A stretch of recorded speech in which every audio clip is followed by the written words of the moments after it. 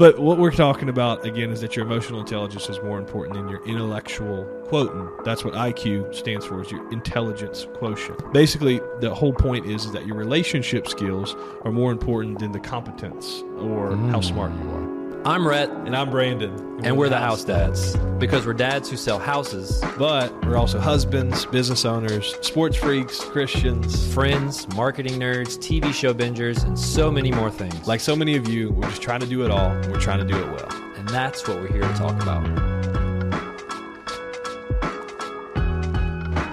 All right, guys. Welcome back. Episode 10. Here we are. We're in the double digits. Big time. So that means we're hitting the big time. Yeah. Welcome back to the 10th episode of House Dads. As always, we think we got something good for you. So I hope we can deliver on that. Yep. We have the topic.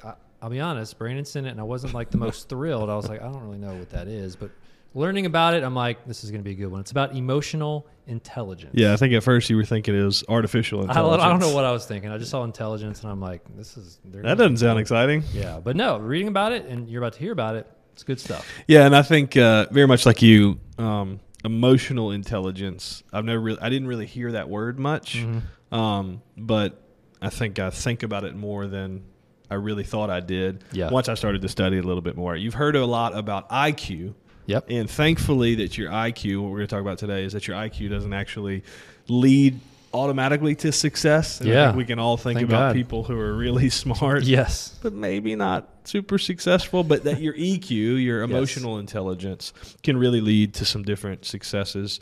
And simply put, it's like kind of like how well you did on your ACT.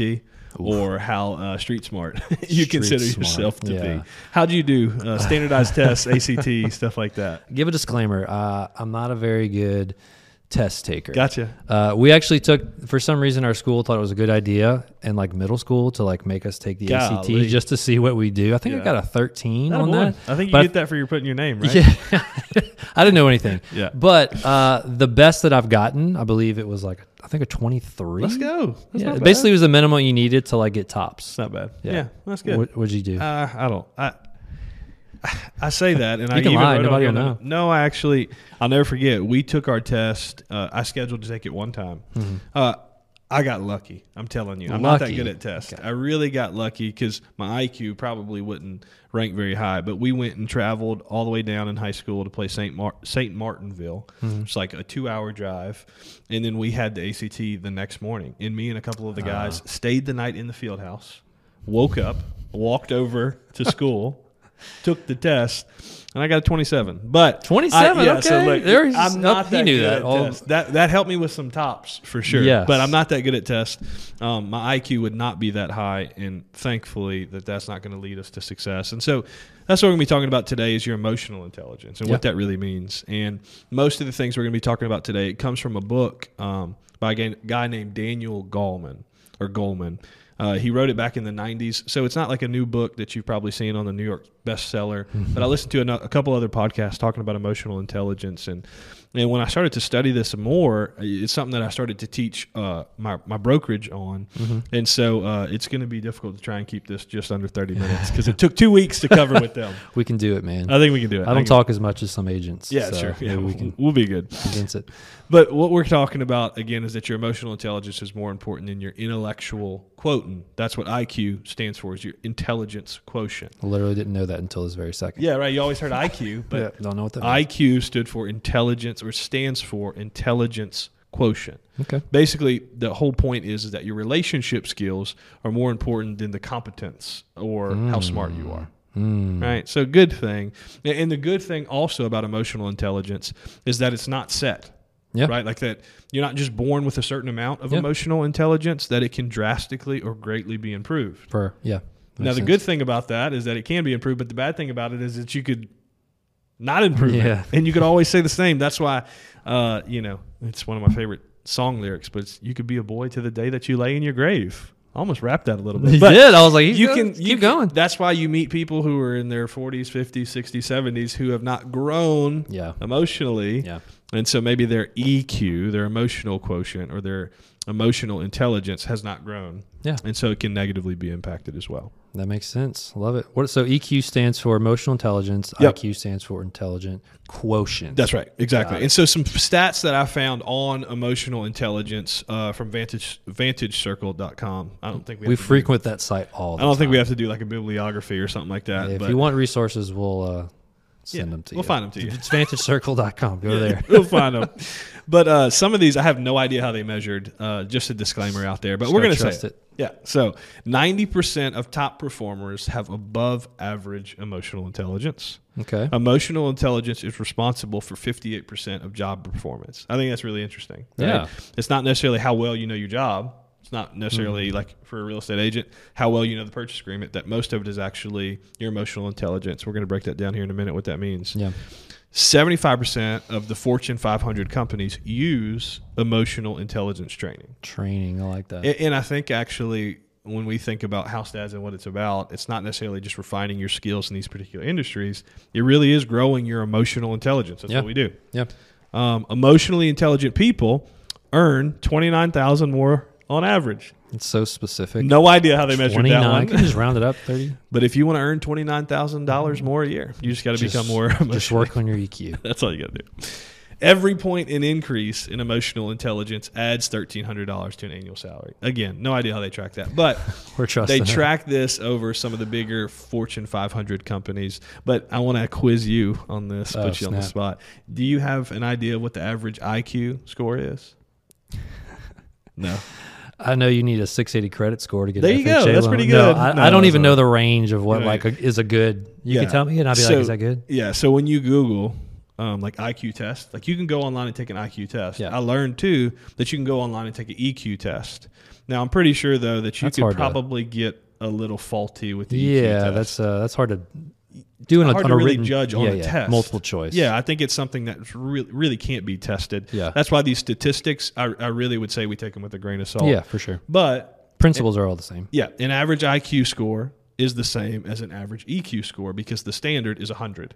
Okay. 100. 100 is the average. Anything above a 130 on either is considered to be superior or excellent. Anything below 80, we're going to have to start asking some questions. Little question. Yeah, exactly. So that's interesting. So the average is 100. So if you go online and take an IQ test or an EQ test, if you get 100, you're perfectly average. If you get lower or above, then you just go from there. We should have taken the test before this podcast. That's a pretty good idea. Maybe we could do that as like a follow-up. Yeah, we'll do that after, and we'll let you know. We'll post it. Follow us. See if we're average, perfectly average, as you say. That's right. We'll see. We'll see. So now we're going to dive into the nitty-gritty of it. So Daniel Goleman, what he does is he breaks down emotional intelligence in 5 parts. The first part is self-awareness. And self-awareness, simply put, if you look it up in Webster, it's your ability to recognize your moods, your emotions, and your drives. And this is the important part, how well it affects other people. That's the kicker, how it affects other people. 100%. So you have to ask yourself, are you aware of how you actually make other people feel? Yeah. How do your moods, how do your emotions, and how does your drive affect other people? Yeah. So you have to consider when you're in certain environments when your moods or your emotions fluctuate. We're all aware that we have them, but when we have them, when we have a good mood, bad mood, whatever it is, how does it affect other people? And I think an important part of this is understanding what you're good at and what you're not good at. Yeah. Right? Because, there's nothing that can get you more in your emotions and your feelings than when you're bad at something. Yeah, absolutely. I'm thinking initially off of like not being aware of how other people are affected. Right. When people complain that they're like hangry, it's like, oh, I'm just hangry. I'm like, you're aware of that. Great. But it's making everybody else miserable. Exactly. So maybe you aren't good at planning your meals, or I don't know. That's total off the topic. But it's being aware of, hey, I need a Snickers. Yes. Right? Eat a Snickers. Yeah. You're making us all miserable. Exactly. It's being aware of when you don't have enough food or when you're hot or when you're tired or when you're whatever you are, how your moods and your impulses and your drives affect other people. And I'm telling you, one of the things that gets me in my feels the most is when I'm not good at something. Yeah. I want to be good at something. I'm competitive.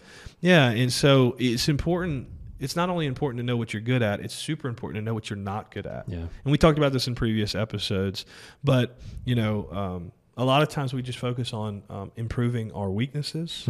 But it's important too to be comfortable and be confident in what you're not good at, so that you can surround yourself with other people that are, and you're not trying to overcompensate, and understand that you can just understand who you are. The more that you understand who you are, the better off you'll be.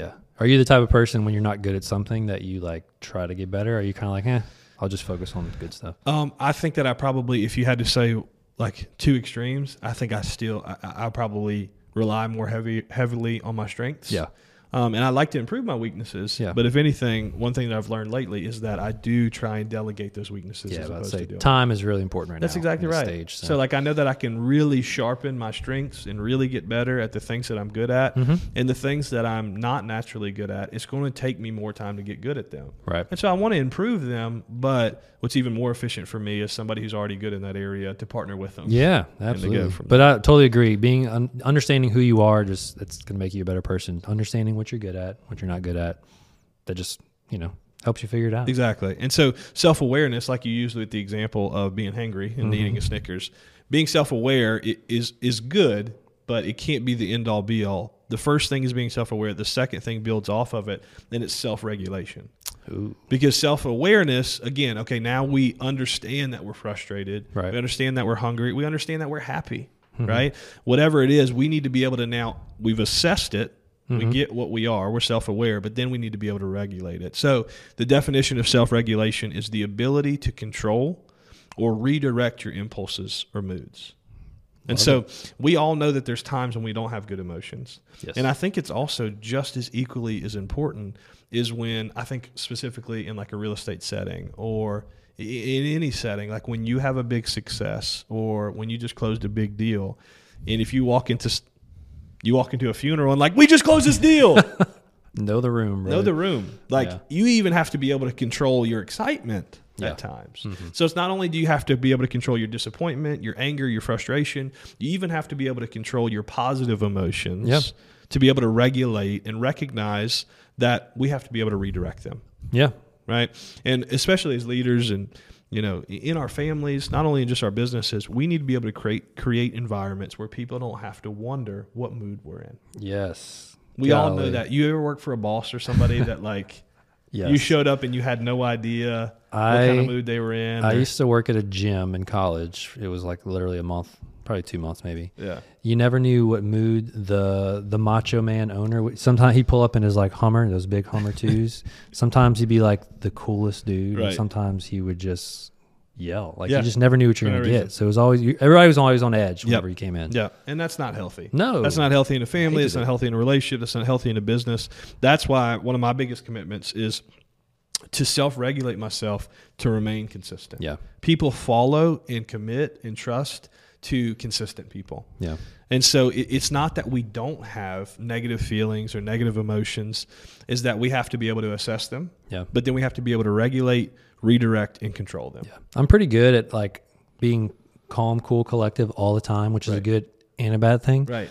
Brandy gets mad at me. My wife gets mad at me a lot because I'm like, I don't necessarily show emotion very much. So I could be like inside being like pumped up and excited, but on the outside I'm like, cool. And she's like, come on, and she's like, just show me some sort of emotion. So I'm probably too good at this, honestly. Yeah, no, exactly. But that's the thing. Like we said, like sometimes we have to regulate, okay, we are excited. How do we redirect that? How do we show that to motivate, to inspire, things like that? So I wrote down some practical ways to self-regulate here. And it's something that we talked about before in like the 30-day challenges episode about like fasting and challenges and things like that.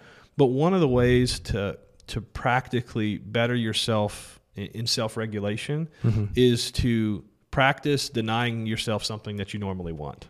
Okay, we're in the middle of Lent right now. Yeah, you're in the middle of Lent right now. So like the reason that you give something up is so that you can, get more of what you want or what you need. In the same way when it comes to fasting or any of these challenges, like, okay, we stop eating that even though we normally would, so that we can build up some more self-control, or another word for it is more self-regulation. Yeah. Right? So that's a practical step. The second practical step to self-regulate, and this is an important one, is giving permission to certain people to tell you what and when you need to regulate. That's big. It's a big deal. You have to have accountability. Yeah. You know, I think that Courtney is a massive one on that for me, and whether she intends to or not, but she would check. Did you give her permission to do that? Oh yeah, I give her permission. I think that was a whole part of the wedding vows. True. Right? Like, check yourself before you wreck yourself. She would definitely check me. But no, that's a big deal. Is giving other people, you know, my pastor, my dad, and some of my best friends, I tell them, I'm like, hey man, I've given you permission to, like, if you see me get out of line, and in the way that my attitudes are, or the way that my attitudes fluctuate, the way that I lead, the way that I talk, the way that I think, you start to see things that are not in line with what you know I want for my life. Yeah. Check me. For sure. You know, that accountability is huge. And the third thing, this seems way different than the others, but starting your mornings well. It's different, but same results, man. It's clutch. That's tied so much to how you self-regulate. Yep. Because if you start your morning off chaotic, if you start your morning off always playing catch up, it's going to be really hard for you to self-regulate the rest of your day. Yeah. So do you find any of those things practically, or would you like to add anything else to, like, kind of how you self-regulate? Yeah, it's funny this week. I'm 4 days strong into starting my mornings at 4. I wake up at 4:15. Crazy, bro. Get to the gym at 4:30. And we're talking about pre-workout before this. It's very reliant on that pre-workout to get me going. 4:15. Yes. I would need the extra scoop. But it's starting my day. Like, I don't have to do it at the end of the day, so I have more time. Right. And I'm also, like, motivated, and in the morning I'm just like, I'm up and at it. So this morning, the first day 4 into this, I don't know how long it's going to last. But today, the alarm went off, and I was like, I think I could probably sleep in today, maybe just catch up on it tomorrow. But proud to say, that's right. Woke up and I did it. But yeah, starting your mornings off is one thing that I do a lot, or try to do a lot. And yeah, giving people permission to call you out on your stuff. Right. You know, Victoria on our team, she said something last week, and she mentioned, like, I feel like I said something that was kind of, like, mean.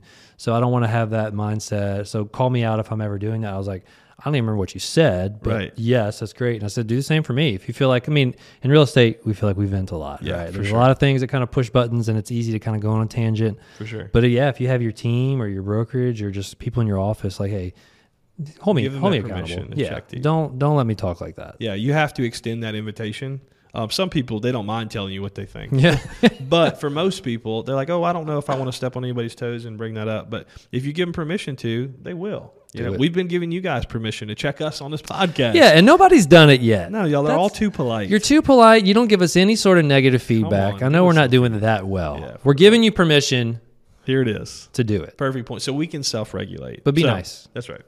So that's what it comes into. When you're talking about your emotional intelligence, it's not enough to just be self-aware. You have to build that self-awareness, and you have to self-regulate yourself. Yeah, absolutely. And then the third thing after self-regulation, and it's a big jump from here, but it's super important, is understanding your motivation. Now, we talked about this in the previous podcast about if you're struggling with your motivation, you know, how do you find it? But your motivation simply is your passion to work that goes beyond the money and the status. Yeah. Right? Like, you have to have a motivation that extends outside of yourself, because if you're just doing it for fame or for fortune, or if you're just doing it for money, it's going to be really hard to make it. Very hard. Yeah, we talk about this almost every episode. Yeah. That you need to know your motivation. You have to, because when it comes to emotionally intelligent people, it's not enough to just know the content of your work. Yeah. Because when you just know the content of your work, if you just better yourself at the specific task or the specific trade that you do, then you're going to be stuck to only that, and you're not going to be able to grow with the people around you, and you're not going to be able to actually to have that emotional quotient, that emotional intelligence actually grow. Absolutely. And so you have to ask yourself the question, what motivates you, and are you even motivated? Right? Yeah. And to keep that fire going inside you, we talked about this a lot with that motivation time, is that you have to put yourself in environments to remind yourself why you're doing what you do. Yes. Right? Like, you have to find yourself in those motivation-rich environments, the positive motivation-rich environments. Because we talked about this before again, that, you know, you can find yourself after work or at work around all the complainers, which easily get put under the category of just venting. But you're not really venting, you're just complaining, right? But it's important to put yourself in those right environments. So do you have, like, specific environments you try and find yourself in or put yourself in to, and it may be around people, or it may just be getting outside or something? Yeah, so right now we're in kind of a temporary workspace, and I have no windows in my office. Yeah, that's and tough. I'll be honest, I'm in there for more than an hour. So, like, just, I guess from a practical sense, I love going to coffee shops, man. Yeah. Besides the fact that I love coffee, but, like, especially going to new cities and you have new coffee Yes. shops. I just like being in creative spaces that just kind of they create the or they fuel the creativity in me, and also get to see people Yes. and hear people, hear conversations. So being in that environment helps, but also like you said, just surrounding yourself. There's one of my friends just very successful at what he does, and just being around people that are so they're just so ingrained and they motivate you by just simple sentences, but you have to put yourself around them to feel that same way. That's exactly it. I think it's all about surrounding yourself with people. Like in the middle of work, I like being surrounded by people, but still they're not distracting me from my work. They're working on what they're working on, and I'm working on what I'm working on, but we're all working together. Like just today before this, Courtney, my wife, she does all like the admin and office stuff that we have to do for church, and we're planning out our church camp and everything. And she just sat there with me, and she was calling about buses and planning and all these different things, but we were working together. Right. And being in those environments, it is a synergy that gets you going and gets you motivated and it gets you working. That's why it's so important. We always encourage our people, hey, I know that you can work at the house.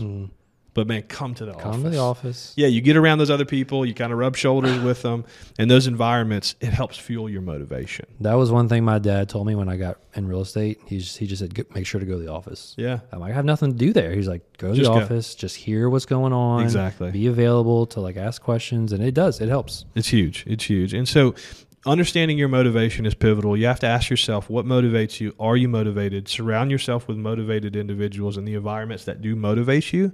But you also have to challenge yourself to keep your motives pure. Yeah. Because if it just comes down to the work that you're doing, then it's so easy for your motivations to be impure. Yeah. Right? It's so easy to just say, well, I just want to get the paycheck. It's so easy to be able to cut corners. It's so easy to be able to cheat because your motivation is not in order. That's right? so true. It's so easy, especially in real estate. You know, I had a challenging listing, and you know how often realtors don't read the realtor remarks or the property disclosures before they go. And this one particular listing had something about it that like you would only read it and you wouldn't look at it from pictures. You wouldn't even notice it if you would went to see it. Yeah. You have to read the realtor remarks, or you have to read the property disclosures to make sure that this thing is known. And so it was hard for me to sell. And somebody texted me like, hey, we're sending you an offer. And immediately I just wanted to be like, okay, great, send it. But I just had to reiterate. I'm like, okay, let me keep my motives pure. Did you read the realtor remarks? Just putting it out there. Did you read it? Yeah, just want to make sure that you read it. And thank God they did. They said, yep, no problem. We're good to go. Oh, nice. But that was after two others that said, no, now that we see this, we can't move forward. Yeah. And so it's like, man, but if I was just simply, if I lacked motivation, then I would have just, I would have just been motivated by the paycheck, just motivated by the money and the status. Yeah. And if you're not motivated for something outside of that and outside of yourself, your emotional intelligence is just not going to grow. Amen, brother. So the first three components that we talked about so far are emotional intelligence that has to deal with self-management skills. Right. Talk about self-awareness, you talk about self-regulation, and you talk about your motivation, understanding your motivation. That's all about yourself. Yeah. And it's the old analogy like we've already talked about before about putting the oxygen mask on yourself. You have to do that first. You have to self-manage before you can people manage. Yeah. So the first three are critical to be able to grow on the next one, and the next one is empathy. Empathy was probably not what you were expecting when it comes to emotional intelligence. It's big. But it's huge. Yeah. It's huge, and no matter what industry you're in, it's huge in your relationships. To be emotionally intelligent, you have to have empathy for other people. Empathy is simply the ability to understand the emotional makeup of other people. Because when we communicate or, when we have any kind of interaction with other people, we have to be able to empathize and understand somebody else's story. It's so big. And it's not even, we don't have to agree with their story. Yeah. We don't even have to agree with what they're saying, but to make them feel seen, to make them feel accepted, while we're still either trying to sell them a product or a service, or challenging them with what we think is truth. Yeah. I've got a friend who, he's so good at like just kind of having that context before he makes assessments on things. And he's caught me one time where I made a comment of like, man, it's frustrating at this. And he kind of came back really quick and was like, well, it's because he grew up this and this. So I'd be the same way if that happened. I'm like, oh, whoa, thanks a lot, man. Yeah. For one, you just Jesus juked me. Exactly, but for two, it makes so much sense because he had empathy for his background, his upbringing, and that explained why he was the way that he was. 100%. And he was so aware of that. And like, it convicted me like, yeah, I need to have a little more conviction towards people's upbringing and stories. And we're dealing with clients in whatever industry that you're in. A lot of times it is high stress situations, whether they're making large purchases like with what we deal with. So people go through like a temporary form of insanity while they're making this decision. And so a lot of times the way that they're speaking to you or communicating to you, it's just out of fear or confusion or misunderstanding. And they may have been told something by their parents, or they may have been grown up a certain way. And so like being able to extract that information as opposed to just assuming they're just mean, they're just rude, they're just nasty. Yeah. Having empathy for people and putting yourself in their shoes and being able to understand them more is so critical to actually be able to grow your emotional intelligence. And there's so many layers. There are potentially so many layers to it. Like 100%. Speaking from our experience with fostering, like you can get frustrated with maybe the behavior of a child, but then again, you got to think, how were they raised? Like, why are they even in this environment? And you think about their upbringing or their situation, what put them in the system.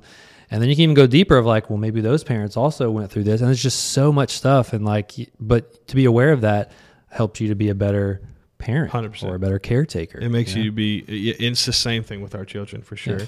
Like when Lucas comes home, like Courtney just sent me a text about my 2-year-old coming home with, Lucas had a hard time keeping his hands off his friends today and pushing everybody. And I'm like, immediately, I'm like, Lucas, stop. But even having empathy for my children, like, we just got off of a cruise. Mm-hmm. His schedule is all out of whack. Yeah. He hasn't been sleeping well. He hasn't been feeling well. So even having empathy for our kids, having empathy for our spouses or significant others, having empathy for our clients allows us to put ourselves in their shoes, to understand their stories, and to see their actions from a different perspective. Absolutely, man. And so I can't take credit for this, but you saw me write this quote. Yeah. And you loved I read the quote. Like, I heard it from a Chris Hodges podcast talking about this same topic. And he said, let's be great journalists and terrible judges. That's awesome. It's pivotal because it's so easy to make a presumption or an assumption about somebody when you either talk to them on the phone or you're messaging them or you have an experience with them and it was a bad one.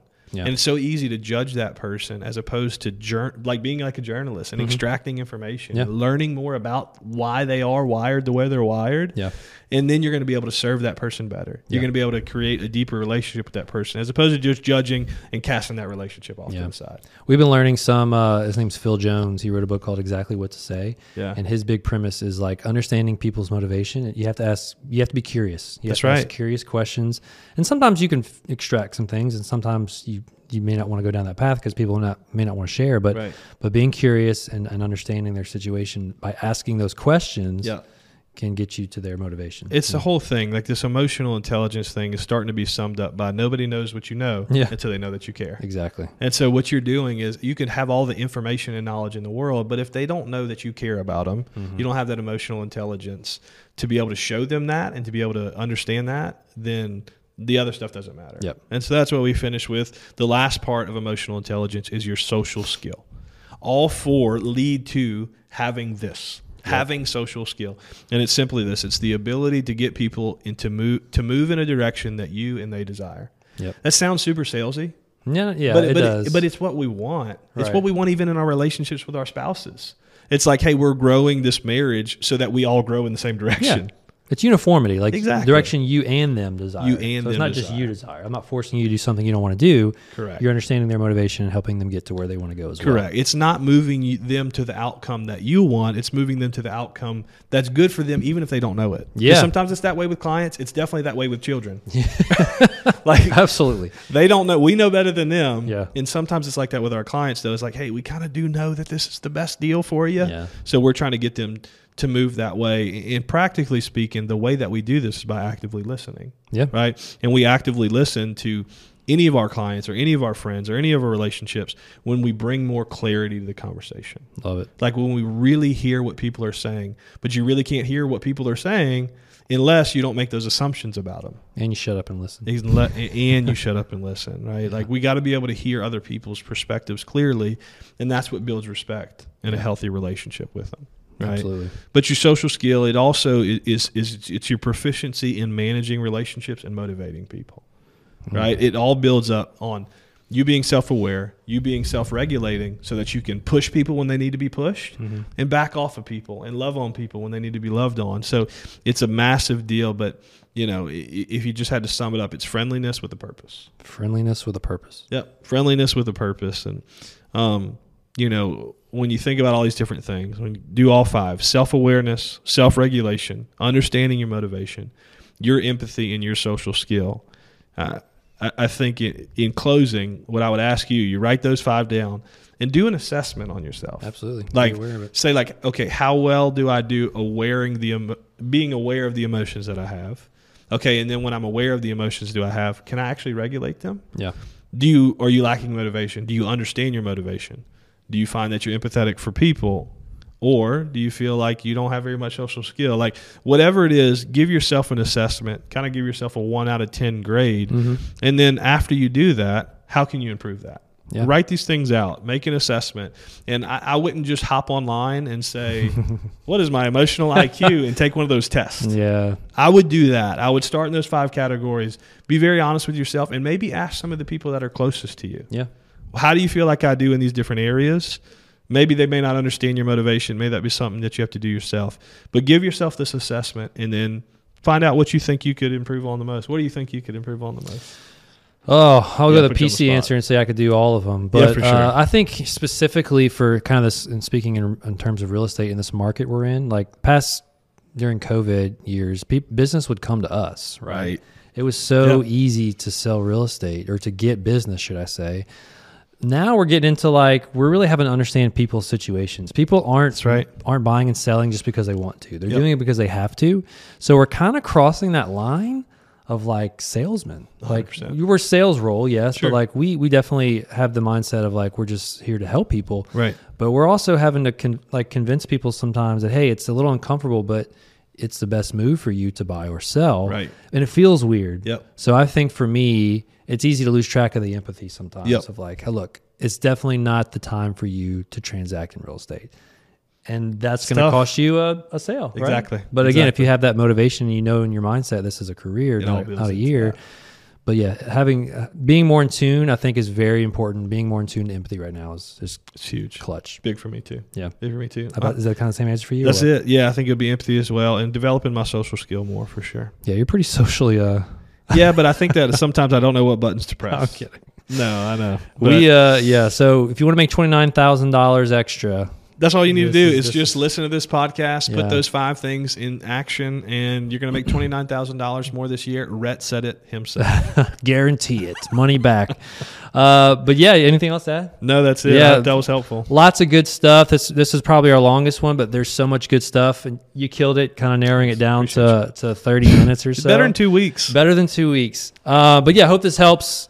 Listen to this multiple times if you need to. It's a lot of stuff in there for you to take notes on. Reach out to us if you have any sort of questions and topics you want to hear about. We'd love for you. We need to start asking for reviews, man. Yeah, for sure. That's going to be clutch for us. So be on the lookout for that. But yeah, go like our stuff, share our stuff. We're honored to just to be able to share this stuff with you. And we want some negative feedback. We're giving you permission to let us know. Just make something up. Yeah. I'm kidding. But yeah, thanks for tuning in, and we'll see you next week.